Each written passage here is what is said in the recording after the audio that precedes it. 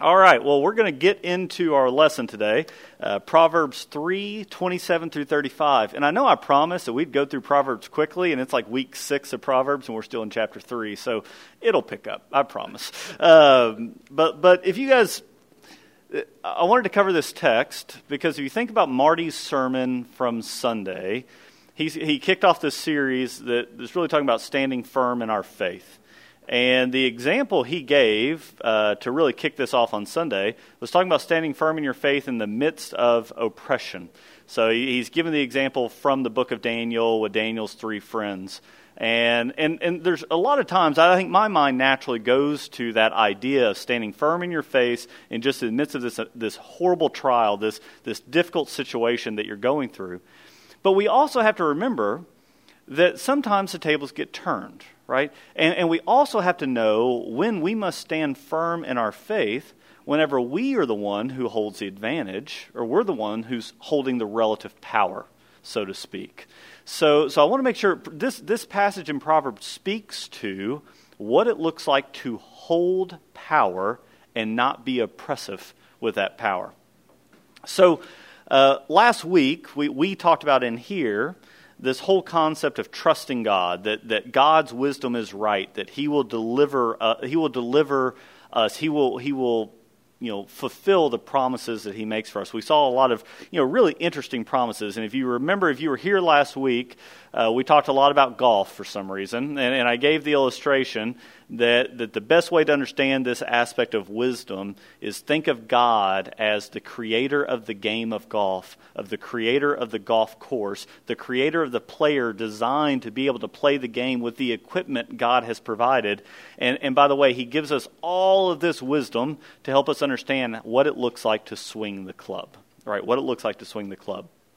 And so now we're going to talk a little bit this week about some very practical things that He says, here's how to swing the club. So what I wanted to do, though, to kick off the lesson was in your groups for just a couple of minutes, and you guys on Zoom, feel free to just talk out loud if you like.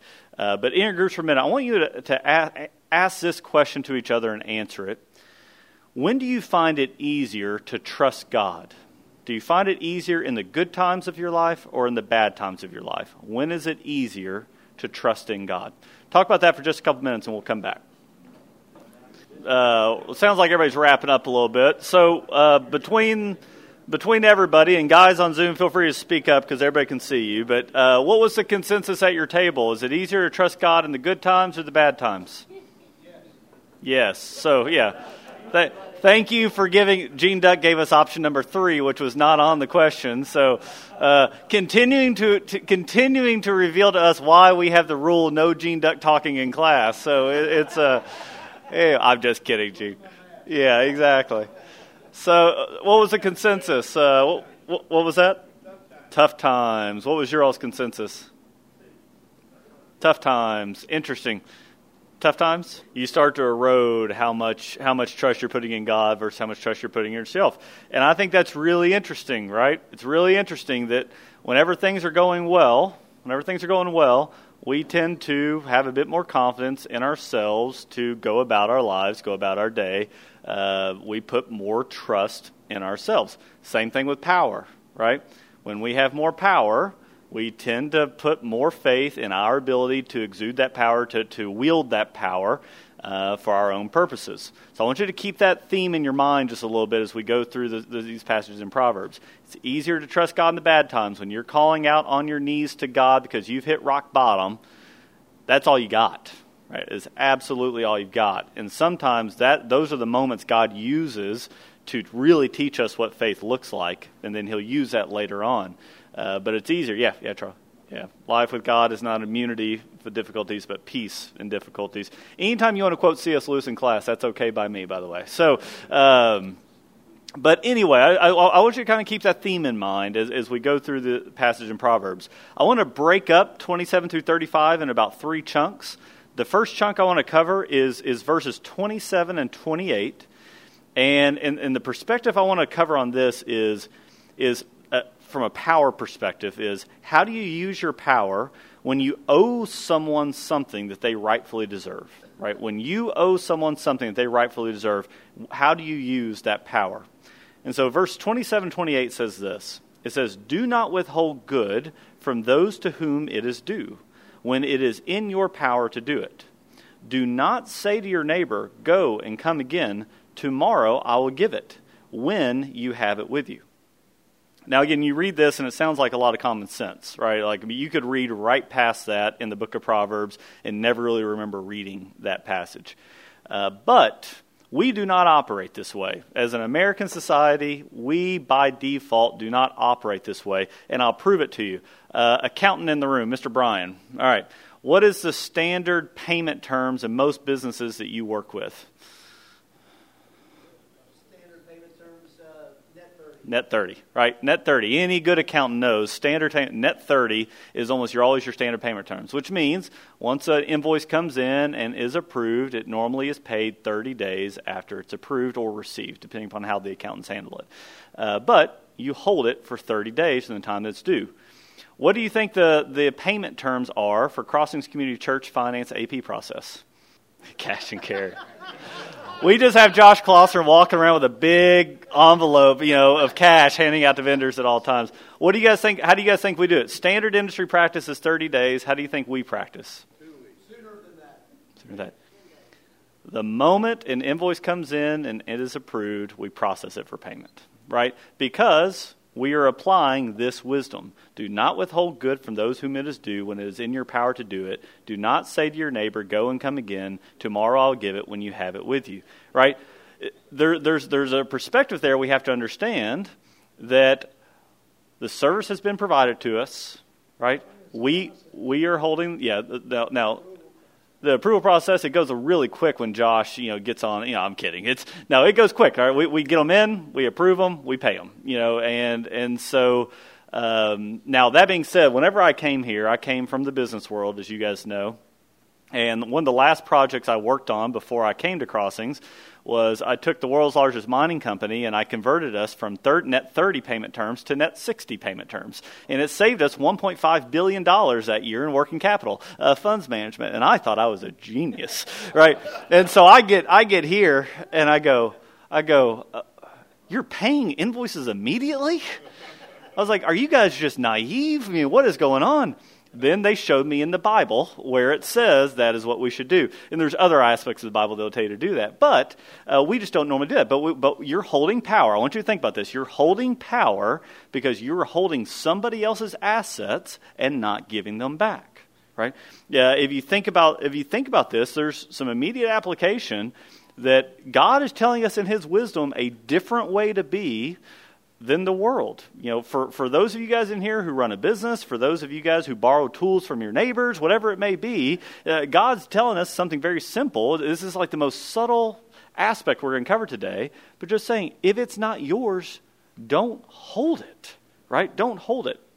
On a financial statement, keep on the finance theme for a minute. On a financial statement, whenever you have something into your possession that is something that you owe, it's called a liability. Right, it's called a liability. And at the church, we don't try to keep any liabilities on our balance sheet for very long. We don't have debt, all that good stuff. But what I think is beautiful about the wisdom of this very simple proverb is there is so much temptation in liabilities. So much temptation in liabilities, right? The lack of obedience that can follow because you're tempted by the liability is just insane. I mean, just whenever you're holding something that is not yours, and the longer you hold it, the more you want to keep it, the more you might find ways to get around having to give it back. You might have this genius finance guy who comes up with this idea of deferring payments even longer, right? The more you keep these things, the bigger temptation you have to go against the rule of God. I really think that is one reason why God is so specific in the Bible about not going into debt. Right? Debt becomes this weight. It becomes this burden. It becomes this something that when you're called to go do something, you can't go do it necessarily. Right? It becomes this really massive weight. And so God's telling us up front in this proverb, never have a liability. Don't owe something. If it's in your power to give it, give it. Get that off your shoulders. Right? Be light. Be nimble. And so that's a simple proverb, but it's telling us something about what it means to yield power. Okay? So let's go to the second section of this. And I would say this perspective number 2 is, I'm telling you, this is the kind of day it's going to be. Perspective number 2 is, when you plan evil and take what is not yours, what has not been commanded, right? Whenever you are planning evil, you're wanting to take what is not yours, and you're doing it in a way that was not commanded. So let me read verses 29 and 30. It says, "Do not plan evil against your neighbor who dwells trustingly beside you. Do not contend with a man for no reason when he has done you no harm." So God entrusts us all with certain powers. And whenever he gives us those powers, he is also commanding us to use those powers for his will, for his purposes, in his timing. Right? I mean, that just all agree on that logic real quick. He's entrusting us with power. He wants to make sure we're using it for his will and his time. But we find story after story in the Bible where people have either not used the power God gave them for his purposes, or they've used the power he gave them and they've done it for things outside of his will, right? So they've either said, hey, you've given me all this authority and I'm just not going to go do what you've asked me to do, or you've given me all this authority, all this power, and I'm going to go use it to do something else completely, right? We see story after story of this. And if we do either of those things, either we don't use the power for what he's asked or we use it for something else, we're pretty much doing this, and it's one of my most favorite lines in the Bible. We're using it to do what is right in our own eyes. Using it to do what is right in our own eyes. So you want to remember, we've covered this passage a few times. There's a few passages in the Bible that say this, but do you know what book that comes out of?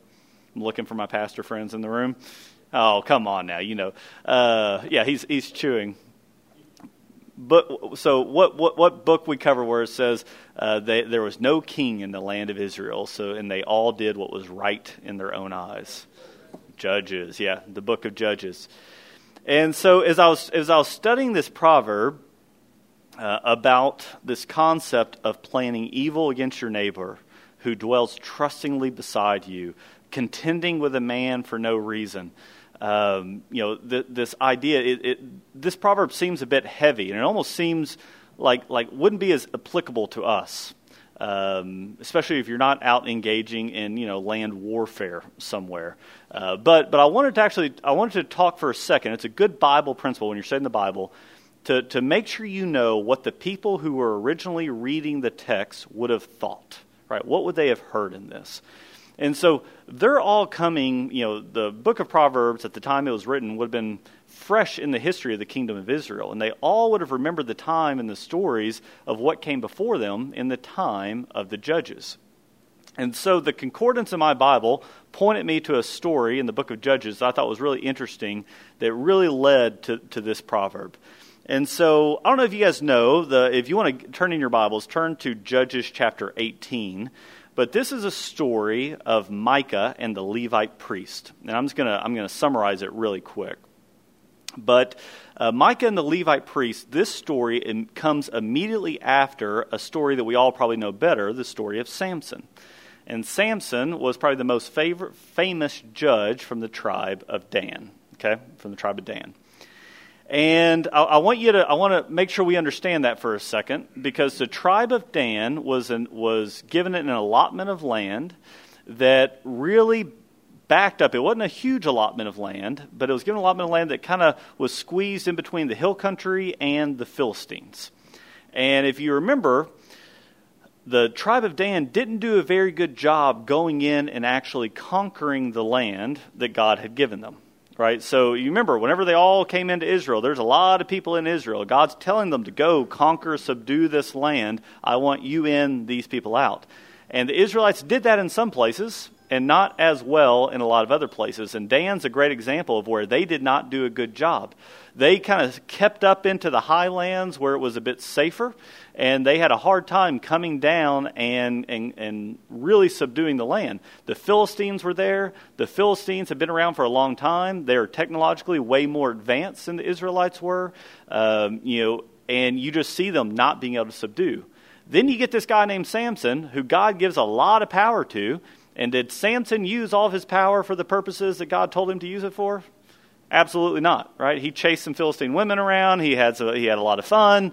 He was showboating, arrogant, all kinds of good stuff. A lot of bad things happened. Cool end to the story, though. But at the end of the day, the people of Dan were given this great power, especially at the time of Samson. They did not use it for the purposes of God. And so then they find themselves stuck up in the highlands, we're not able to farm the good land of the land of Dan that had been allotted to them, and they're kind of stuck.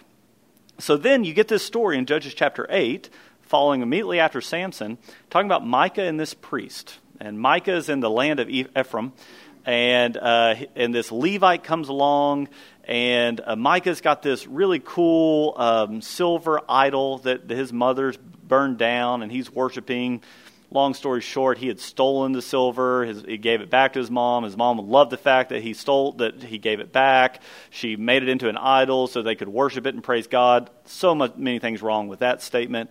This Levite priest comes along. Micah goes, oh my gosh, I could have my own priest. Stay here with me and I'll pay you a stipend to be my own personal priest. Right in the shadow of Shiloh where the actual worship was supposed to be happening. A lot wrong with that.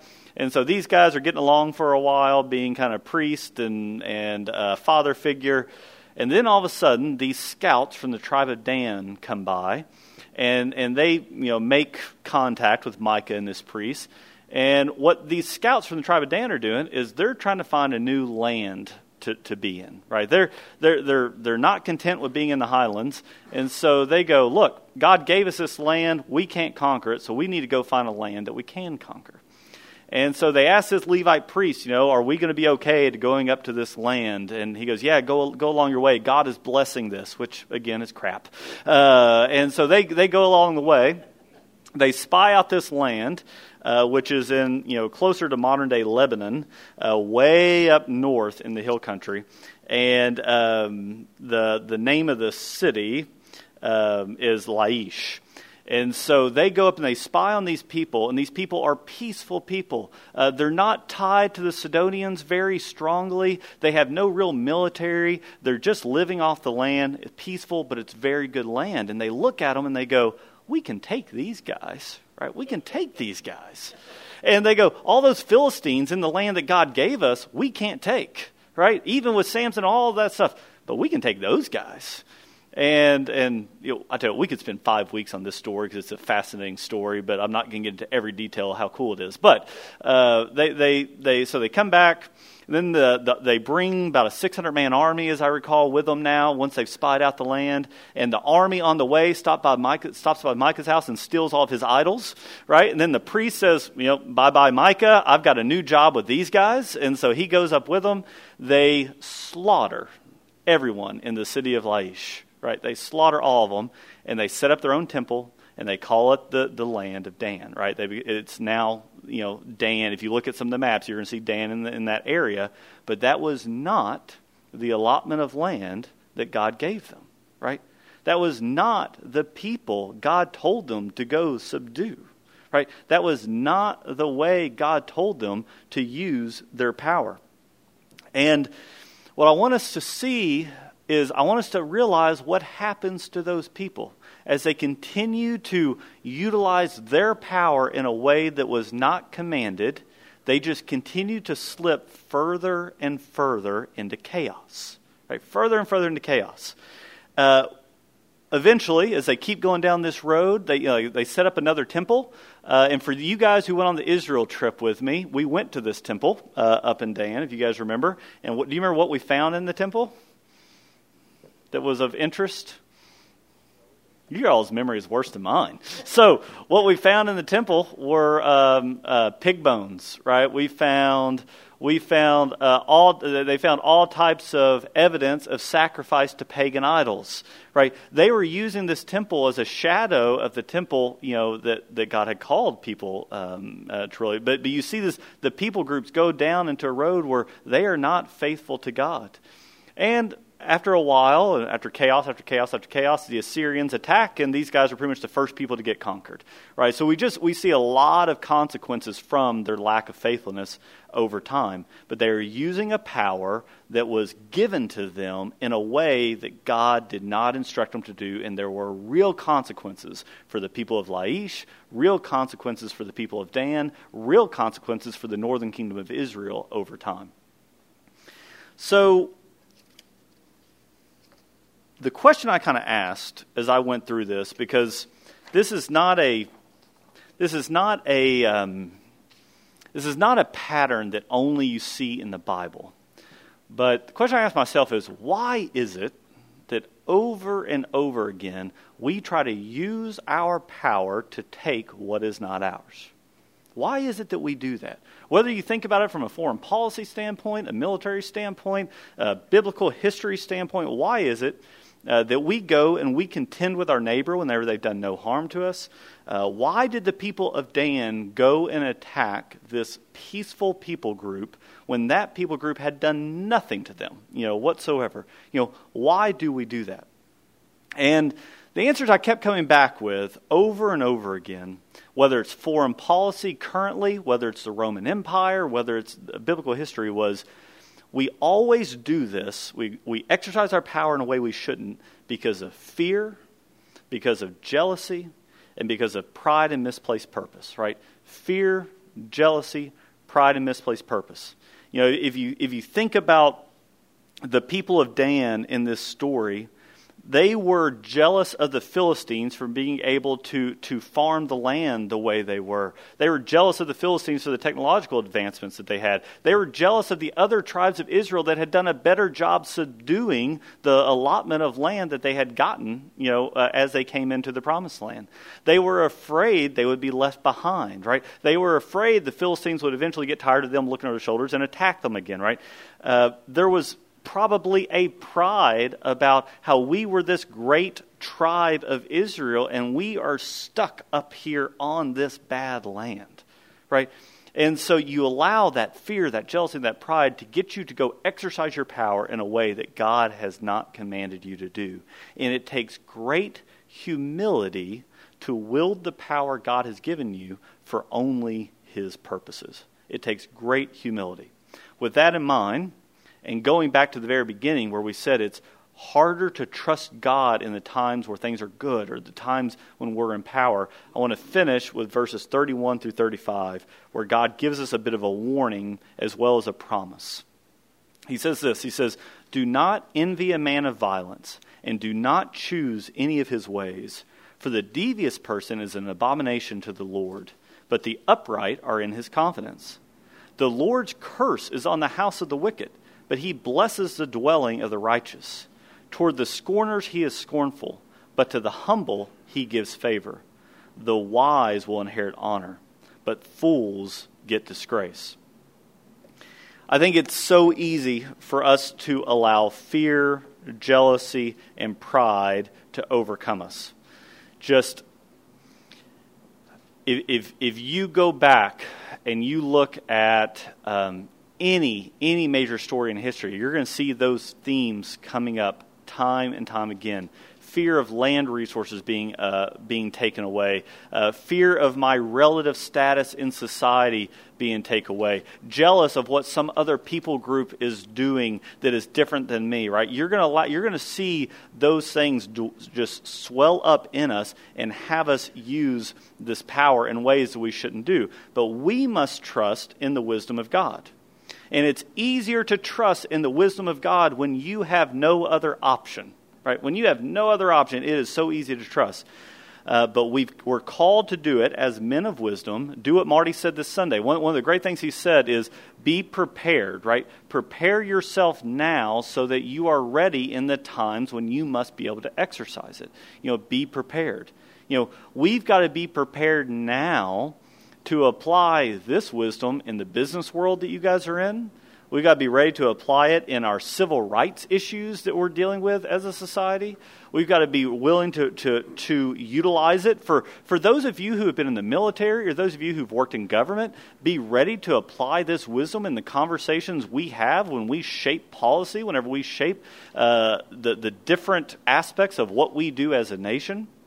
And we have to be able to apply this wisdom as we teach our children. Right, because it is not the conventional wisdom of our society. Whenever, I know I've been taught this many, many times, is that when you have power, leverage it. Right, leverage it for whatever you're trying to get after. I mean, I was told by my boss, wield your power strong, be arrogant. I was actually told that in a performance review. He told me to be more arrogant, which not somebody at Crossings, by the way. That was not Terry Fakes' performance review. But that is the way we teach. And if we don't teach it directly, we teach it indirectly all the time.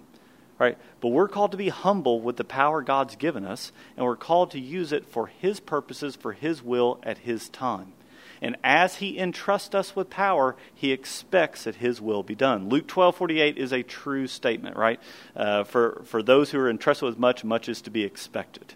Right? So I want to make sure we realize that there's going to be times where it's not oppression we have to worry about. We have to worry about not becoming the oppressor. Right? And I'm not talking about any political agenda here. I'm talking about when God's giving you the power, making sure we are wise in our utilization of that power. Make sense? Let's remember this. Remember the way this proverb closes. Because God is telling us, you do not have to worry about the fear, the jealousy, the pride that is creeping in you. You don't have to worry about this because I am the most powerful and I've got this. And remember, when you think that guy who is powerful and greedy and it looks like they're getting ahead in life and it feels like you're left behind, right? Whenever you're seeing that, do not emulate it because, verse 34, toward the scorners, God is going to be scornful. But to the humble, God is going to give favor. To the wise will inherit honor, but fools will get disgrace. Right? We have to trust that promise is also true when we feel like others are passing us by, when they're yielding the power of this world differently than the way we're called to yield the power. Make sense? I see a few confused looks on your face. If you have any questions, ask Gene. All right, so anyway, let me pray for us and we'll get out of here. Father, thank you guys. Thank you so much for these men. Thank you for this time together.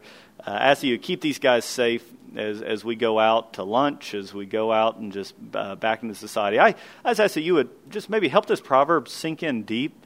It probably has more application than I gave it credit for today. And what we're talking about here when we're talking about your wisdom is serious stuff.